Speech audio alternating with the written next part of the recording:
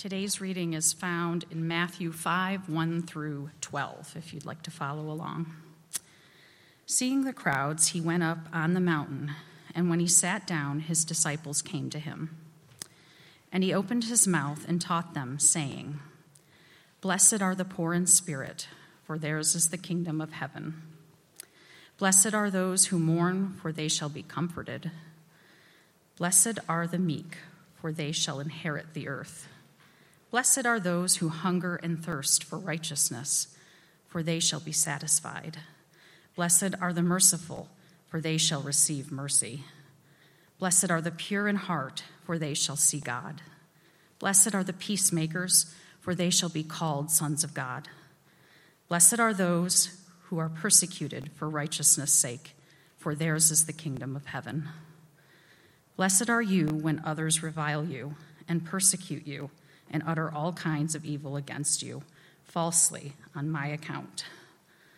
Rejoice and be glad, for your reward is great in heaven, for they persecuted the prophets who were before you."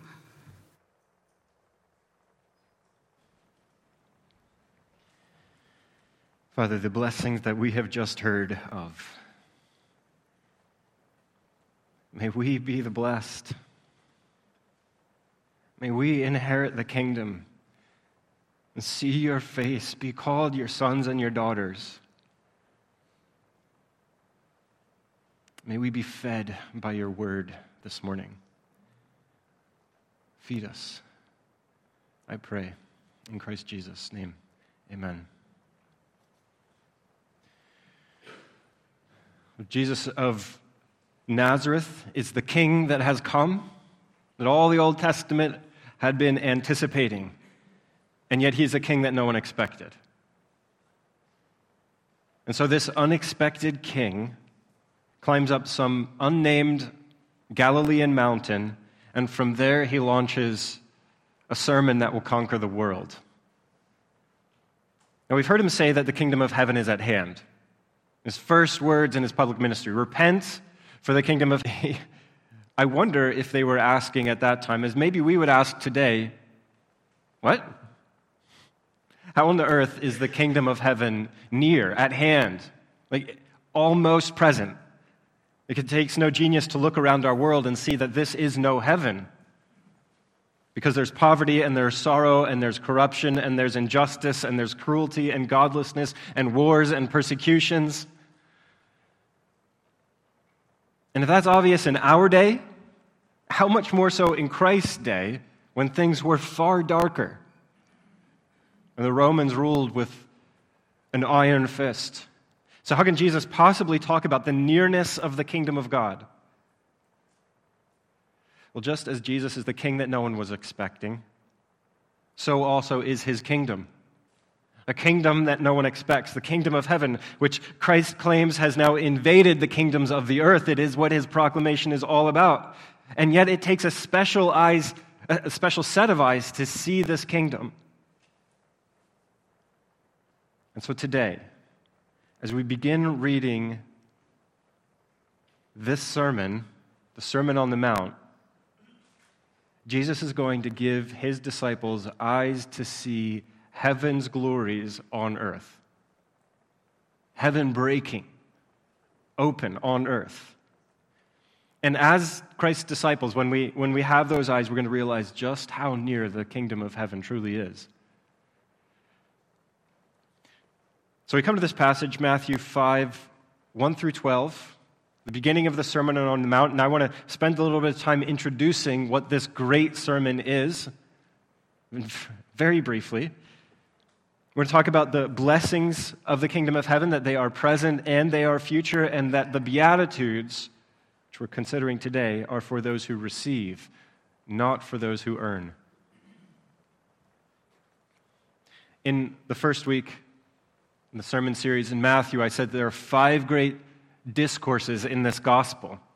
The Sermon on the Mount is the first of these 5 discourses, and it happens to be the longest of the 5. In fact, we're not going to get all the way through the Sermon on the Mount in this sermon series until early March, which is awesome. Also, This is the longest single teaching of Jesus that we have recorded. So it would do us well to pay attention to it, to invest ourselves in it, as we will invest in it as a church. Matthew 5-7, the Sermon on the Mount, Jesus delivers the greatest sermon ever heard by human ears. Not only is the content revolutionary and transformative, but Jesus spoke with such power that the crowds were stunned. They were awestruck. They were in complete wonder by this carpenter from Nazareth. Listen to how Matthew puts it. This happens at the very end of the Sermon on the Mount. When Jesus had finished these sayings, the crowds were astonished at his teaching, for he was teaching as one of them who had authority and not as their scribes. And perhaps one or two of you have been moved by one of my sermons. More likely, you have been wowed by another preacher you've heard somewhere else. But no one compares to the magisterial potency of Jesus Christ delivering the Sermon on the Mount. Metaphorically speaking, the Sermon on the Mount alters the orbit of the world. Because this is Jesus' teaching on the kingdom of God, what it looks like, how those within the kingdom are supposed to live on earth. As one author put it, the Sermon on the Mount is the beginner's guide to the kingdom of God. Now, yeah, it is the beginner's guide, but there is so much depth here. There's so much more than just for beginners, and there are libraries that have been written trying to unpack the gravity of the Sermon on the Mount. And perhaps the most famous, beloved section of the Sermon on the Mount is the Beatitudes. And books have likewise been written on the Beatitudes, and there are books that have been written on just single lines within the Beatitudes. And so today I'm going to cram all 9 of the Beatitudes into a single sermon. Maybe it's 8 Beatitudes depending on how you count. But so this means that our expose of the Beatitudes today is going to be very basic and rudimentary, and I hope that it encourages you to dive deeper in your own studies, both in terms of understanding and obedience by what we see here in the Beatitudes. Jesus is unfolding a great reality for us. We must lash ourselves to that reality. Chapter 5, verse 1. Seeing the crowds, Jesus went up the mountain, and when he sat down, his disciples came to him, and he opened his mouth, and he taught them. At the end of chapter 4, it said that Jesus' fame had spread throughout the entire region. And crowds were flocking to him, people from Galilee and Judea, Jerusalem, Decapolis, Syria, and beyond. It just says beyond the Jordan. They're coming from everywhere to see who this man is, this miracle worker. Maybe they want a teaching. Maybe they want to be astonished by, or maybe they want a healing. Maybe they want to be astonished by a teaching. Now remember, Jesus is moved now to Capernaum in Galilee, northwest corner of the Sea of Galilee. It's very hilly there. The slopes rise out of the water quite steeply. And so it's very likely that Jesus has left the city limits of Capernaum, and he's kind of wandering into this more desolate area that's maybe north and a little west of Capernaum. And the crowds follow him there. And then they begin to ascend some prominent hill that overlooks the water. And somewhere along the way, Jesus turns around, seeing these crowds. He sits down, and he begins to speak. Before we do get into those Beatitudes and what he says, you need to see that there's something going on here beyond the sermon. Matthew wants us to see it. There is a profound historical echo, a covenantal reshaping that's going on when Jesus goes up the mountain and delivers something like the law of the kingdom of God. There is an unmistakable link to when Moses went up Mount Sinai to receive and then deliver the law of God to Israel. This comparison would have jumped off the page to every first century Jewish reader. which Matthew was writing to. He was writing to that first century Jewish reader. And so they would have seen this with crystal clarity. But as similar as these images are, Moses going up Sinai, Jesus going up this mountain, there are some significant differences. Moses receives the law of God. Jesus is God, out of which this new law emanates. It bursts out of him. When Moses goes up the mountain, the people dare not go with him. They are terrified of God on the mountain. When Jesus goes up the mountain, the people flock to him. He is supremely approachable. And the crowds are with him. The people are with him. And then, surrounded by the crowds, Jesus delivers the law of the kingdom of God. I will qualify that. Just as Jesus is a king of another sort, his kingdom is a kingdom of another sort, so is his law a law of another sort. You'll see what I mean shortly. Notice verse 1. It says, his disciples came to him. The entire Sermon on the Mount is being delivered to the disciples. Yes, there are crowds there from all over, Jews and likely Gentiles. But it's more like they're eavesdropping on what Jesus is saying to his disciples. They're overhearing it, which means if you are a disciple of Jesus, then these words are for you. He opened his mouth and he taught them, saying, blessed are the poor in spirit, for theirs is the kingdom of God, the kingdom of heaven. The word beatitude, that's derived from the Latin word for blessed, blessed, blessed. I think you see it a lot on wall decor, maybe on a pillow. Maybe it's preceded by a hashtag blessed, right? It's printed on clothing, it's everywhere. It's become a cliche, like a Christian trope. Blessed. But far from overdone tropes, that's not what Jesus is offering here. He's speaking about something that's entirely countercultural, that's revolutionary, that's earth-shattering. It's an upside-down kingdom compared to the kingdoms of the earth. And so when Jesus says blessed or blessed, what does he mean? What is he talking about? The cliche indicates like a state of happiness, and there's truth in that, but it's more. It's more than happiness. Otherwise, it would be, I think, rather cruel for Jesus to tell people who are mourning that, no, you're actually happy. Instead, Jesus is talking about a blessedness that transcends the woes of the earth. It's a joy that's indestructible. He speaks of a supreme satisfaction that comes with right relationship to God. That's what this blessedness is. Satisfaction that comes from being in right relationship with God. And I don't know of any clearer expression of this blessedness than what we read, written by David in Psalm chapter 16. In verse 10, he writes, my heart is glad and my whole being rejoices. My flesh dwells secure. For you will not abandon my soul to Sheol, or let your Holy One see corruption. You make known to me the path of life. In your presence there is fullness of joy. At your right hand are pleasures forevermore. What a blessed state that is. A soul bursting with joy.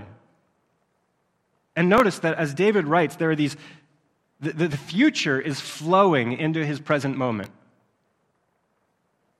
He's hoping in the resurrection, right? You're not going to see my flesh, you're not going to allow my flesh to see corruption. You're not going to let me descend down to Sheol. He's hoping in the resurrection. And his whole being rejoices. Those glories are coming into this moment.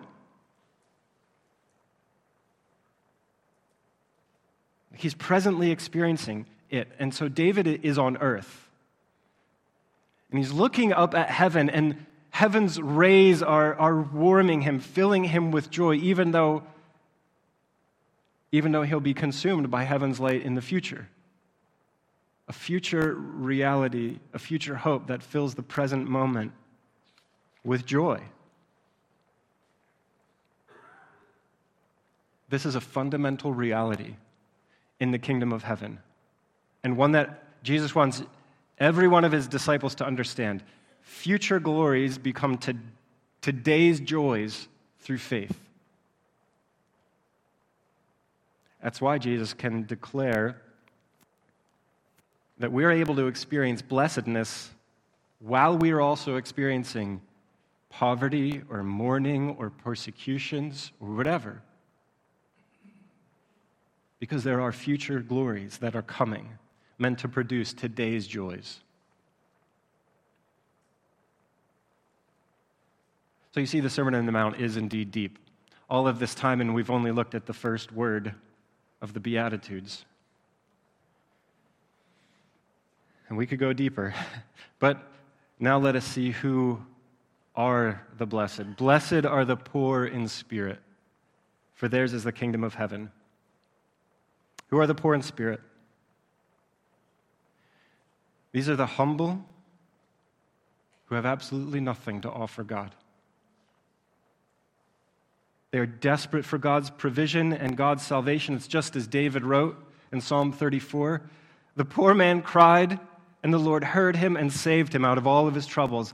The Lord is near to the brokenhearted, and he saves the crushed in spirit.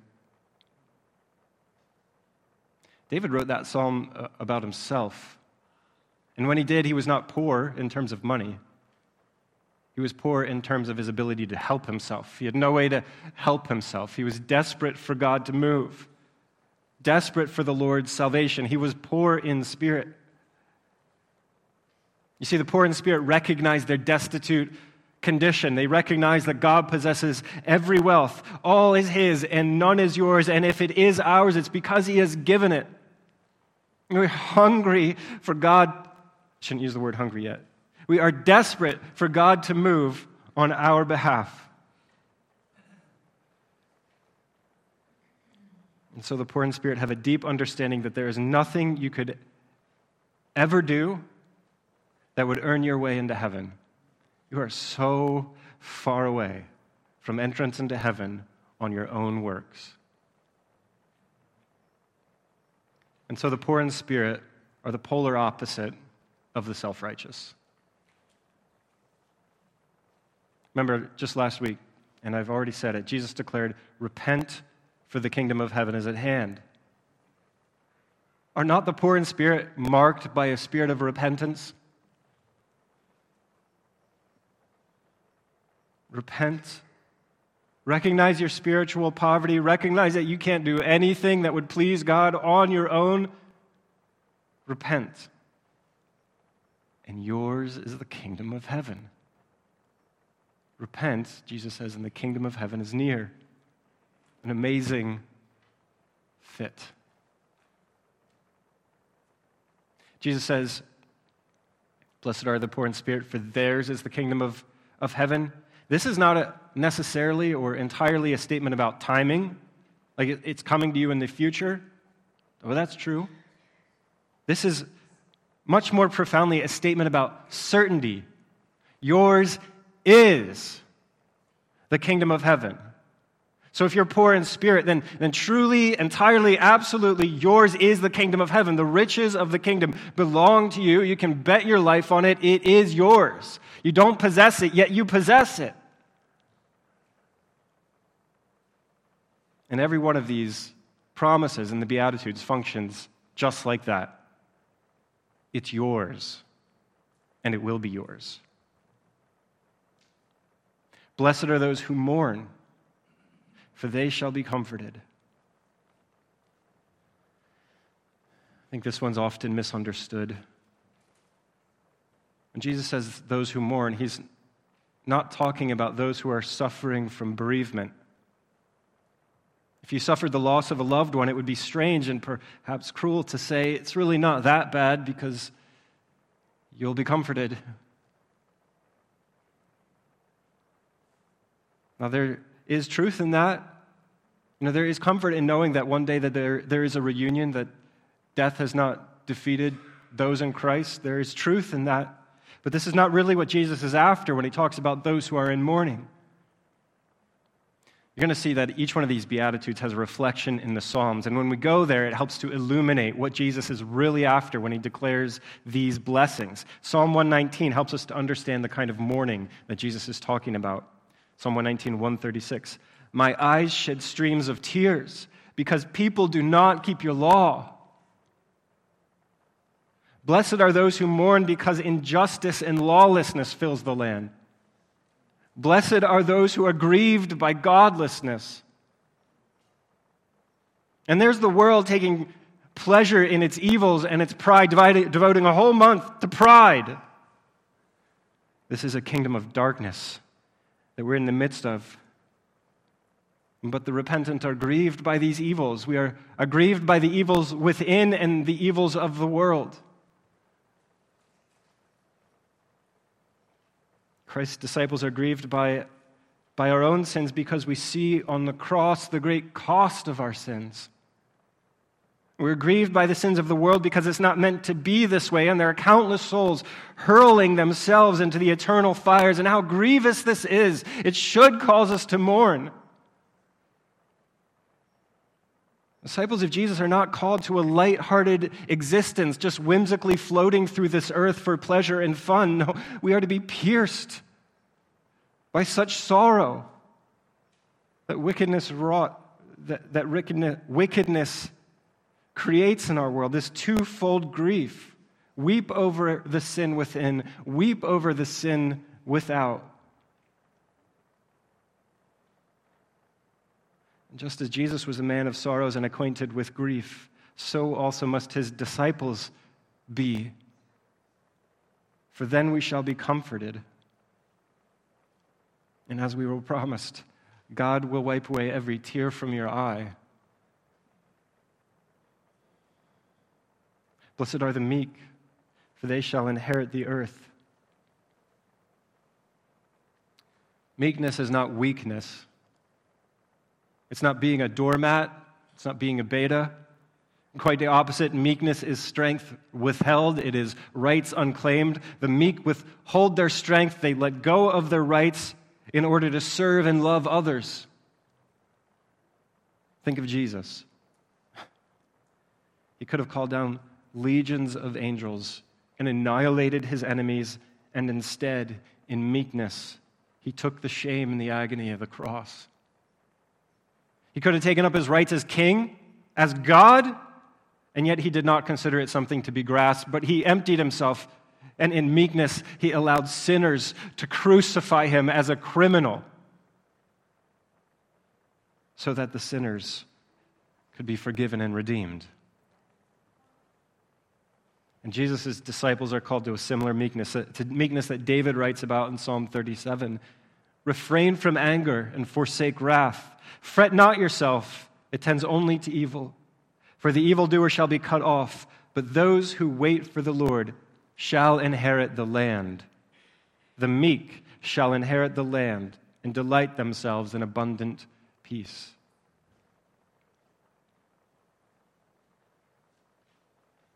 When we're wronged, you might want to strike back, physically, verbally. You might want to lash out. You might want to demand your rights. And as Americans, how quick we are to demand our rights. But the meek lay these things aside and wait upon the Lord. Vengeance is his. He will vindicate. Fret not yourself. Do not worry. Wait upon the Lord in all meekness, and you shall inherit the earth. And that's what meekness is truly marked by, waiting on the Lord rather than taking things into your own hands. And I love that this promise, what is promised here, you shall inherit the earth, is not just ethereal and spiritual and in some far-off place. No, Christ promises the earth. This earth, the earth. He promises it. It's more than this earth, too. It is this earth, but it's also the earth when heaven has fully come and all has been perfected. And so if the meek are to inherit the earth, we must care for it as precious. As Amy Jill Levin writes, the point is not to strip the earth of its resources any more than we strip gold from our great-grandmother's wedding ring. We can demand, we can take, we can strike, but the meek serve and wait upon the Lord. Blessed are those who hunger and thirst for righteousness, for they shall be satisfied. Hungering and thirsting for righteousness is at its essence hungering and thirsting for God. As the deer pants for flowing streams, so my soul pants for you, O God. My soul thirsts for the living God. What would it be like if we really hungered and thirsted for God like that? That's what Jesus is talking about. Desperation for righteousness, eagerly longing for the will of God to be done on earth as it is in heaven, yearning with all that you are to see the return of the King, to see him in his full glory, to be face to face with the living God. And if your soul pants after such things, then you shall be satisfied. See that there's no room for self-satisfaction here. It says you will be satisfied. Some versions might say you will be filled. If you hunger, God will feed you. You cannot feed yourself. He will give to you his righteousness. No self-righteousness in the kingdom of God. There are only those who are filled by the goodness of God, by clothed in the righteousness of Christ. And so if you hunger and thirst after these things, it's yours. Blessed are the merciful, for they shall receive mercy. It'd be really easy to see this as a quid pro quo kind of statement. Give a little mercy, get a little mercy. That's not what Jesus is talking about.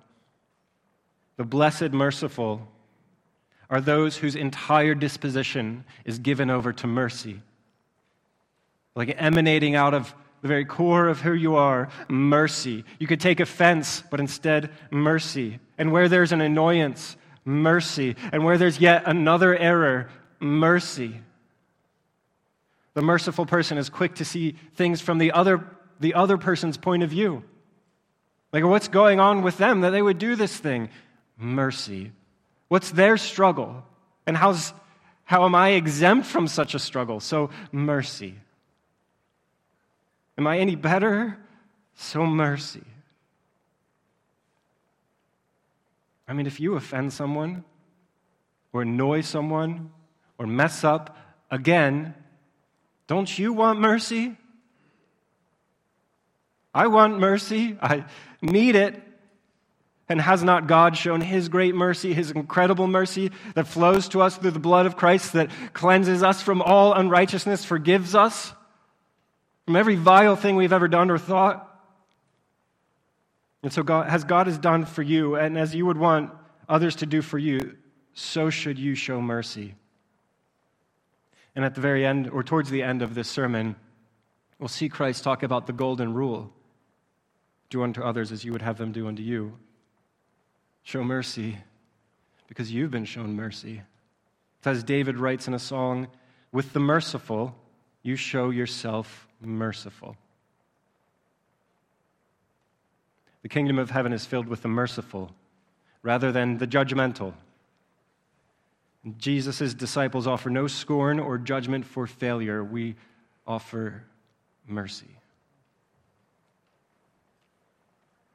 Blessed are the pure in heart, for they shall see God. In our culture, the heart, I think, is most often associated with emotions. And there's all this nonsensical babble about going around and following your heart. But that's not what the heart is in the Bible. The heart, it does include your emotions, but it's also your psychology, your desires, your thought. In essence, your heart is your essence. The pure in heart are those who are entirely uncorrupted. Wrap your head around that. Entirely uncorrupted, desiring only truth, hating all deceit. So no lying to yourself, no lying to others, no reveling in the lies of the world. False desires, no false behaviors, Because since God is pure, only the pure can approach him. Who shall ascend the hill of the Lord? And who shall stand in his holy place? He who has clean hands and a pure heart, who does not lift up his soul to what is false and does not swear deceitfully, he will receive blessing from the Lord and righteousness from his salvation. It's as Jesus says later in the Sermon on the Mount, you therefore must be perfect, as your heavenly Father is perfect.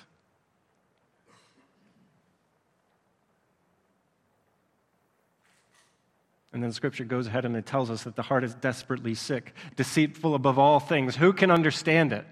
And I need to have a pure heart so I can see God. Jesus says it. You need to be perfect. No one with impurity of heart, any impurity, will see God. Blessed are the peacemakers, for they shall be called sons of God. Being a peacemaker is not about being a people pleaser. It's not being afraid of conflict. This is not, blessed are the peacekeepers. This is, blessed are the peacemakers. Big difference. Peacemakers bring together those who are estranged. They're actively seeking ways to end hostilities, right? So peacemakers confront those who are difficult about their difficulties, if they're being difficult to people. They're unafraid of hard conversations with the divisive. If only peace would be wrought. We want to see peace, not division. And peacemakers often risk becoming collateral damage, but they self-sacrificially push forward for the sake of reconciliation. Again, from Psalm 34, turn away from evil and do good. Seek peace and pursue it. There's something godlike in being a peacemaker. Thus they shall be called sons of God. The sons of God, the children of the kingdom, they are serious about their ministry of reconciliation, reconciling the world unto God, the greatest possible way we can engage in peacemaking. And so these peacemakers will be given full benefits of the kingdom of heaven as sons and daughters of the living God. Blessed are the peacemakers. Blessed are those who are persecuted for righteousness' sake, for theirs is the kingdom of heaven. You might have noticed that each one of these Beatitudes is for those who is pursuing righteousness. Righteousness in God, rightness with God.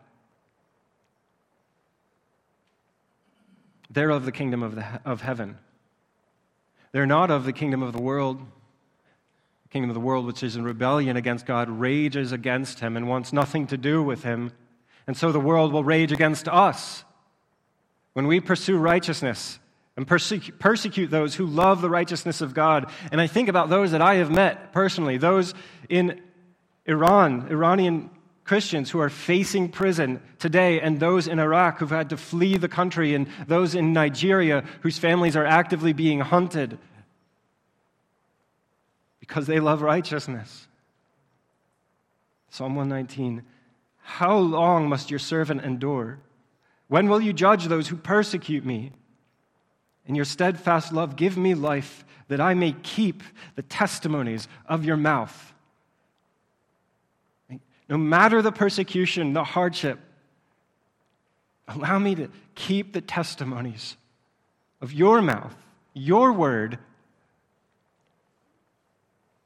And so those who are persecuted for righteousness' sake are willing to count everything as loss, even their own lives, if it means that the righteousness of God will be received by more people and will spread over this earth even further. Indeed, those who are persecuted for righteousness' sake are bringers of the kingdom of God. Blessed are they. For even if the kingdom of earth rejects them, theirs is the kingdom of heaven. Blessed are you when others revile you and persecute you and utter all kinds of evil against you on my account. Rejoice and be glad, for your reward is great in heaven. For so they persecuted the prophets who were before you. The prophets were persecuted and they were slandered and falsely accused in their time. And yet God has vindicated them. We see it here. In their time, everybody thought they were wrong. But they are the truly blessed. You hear a lot of talk about being on the right side of history. You know how to be on the right side of history? Live your life for Jesus. Live and die in the name of Jesus. And let them slander you for being a Christian. And let them take away your rights and scoff at you, or worse. You share in the sufferings of Christ. As the prophets did, so you will do. It's like a badge of honor. And rejoice. Be glad. Great are your rewards, kept in heaven for you, imperishable and undefiled and unfading. History is on your side, brothers and sisters in Christ.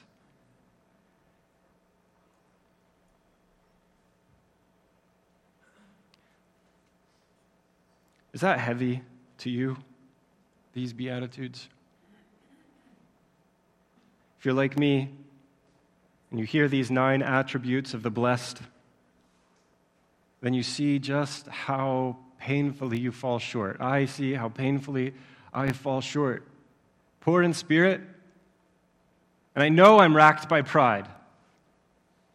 Mourning over godlessness, and yet I am so prone to forget God. Hungering for righteousness, I give into my fleshly appetites all the time.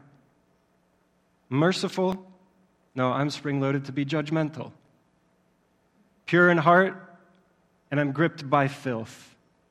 A peacemaker, sometimes it's more fun to just throw gasoline on the fire. Persecuted, comfort's really nice. Ready to be reviled? Well, I so desperately cling to my reputation. And so if Jesus is delivering the law of the kingdom of God, then I need to admit that I am entirely unfit for the kingdom of God. I can't help but relate to Isaiah. Woe is me, for I am a man of unclean lips, amongst a people of unclean lips. I'm going to wash with the uncleanliness of the world. And so what hope do I have? Where does my hope come from? I lift up my eyes to the hills. From where does my help come from? My help comes from the Lord who made heaven and the earth. And I lift up my eyes, and there he sits on the mountain overlooking Galilee, immensely approachable. And even though he is God in lowliness of spirit, he'd emptied himself to become like one of us. And he is the one who weeps over the perishing unrighteous.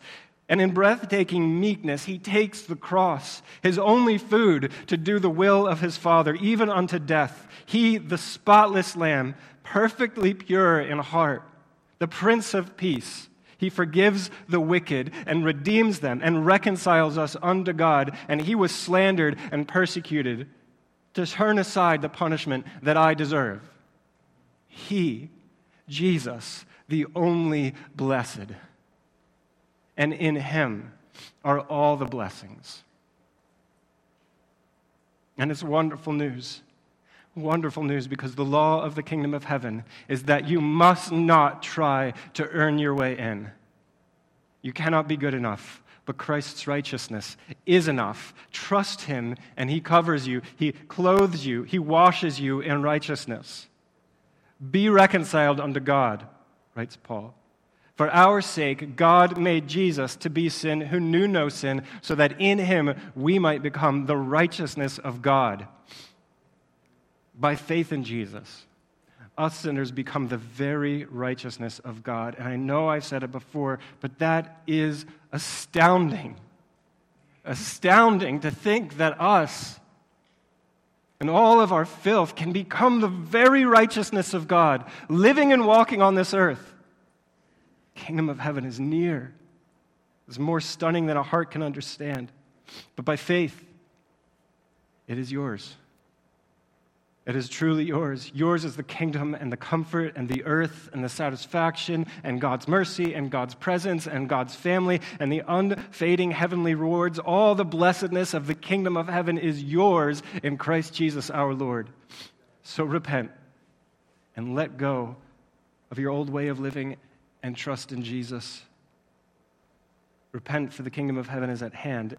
And by faith in Jesus and because of Jesus, the certainty of your future glories become today's joys. It's the law of the kingdom of heaven. Trust in the promises of God. We thank you, Christ, for being our righteousness, for being the blessed one who brings to us the blessing when we do not deserve it, cannot earn it, are so far from it. But by a cross, through an empty tomb, you reconcile us to God. We worship you. We praise you. May these glories cause our whole being to rejoice. And the sorrows of today, might they be overshadowed by the joys of tomorrow. We love you, Father, because of the great love that you have given to us. Now help us to live in this kingdom as truly blessed. I pray in Jesus' name. Amen.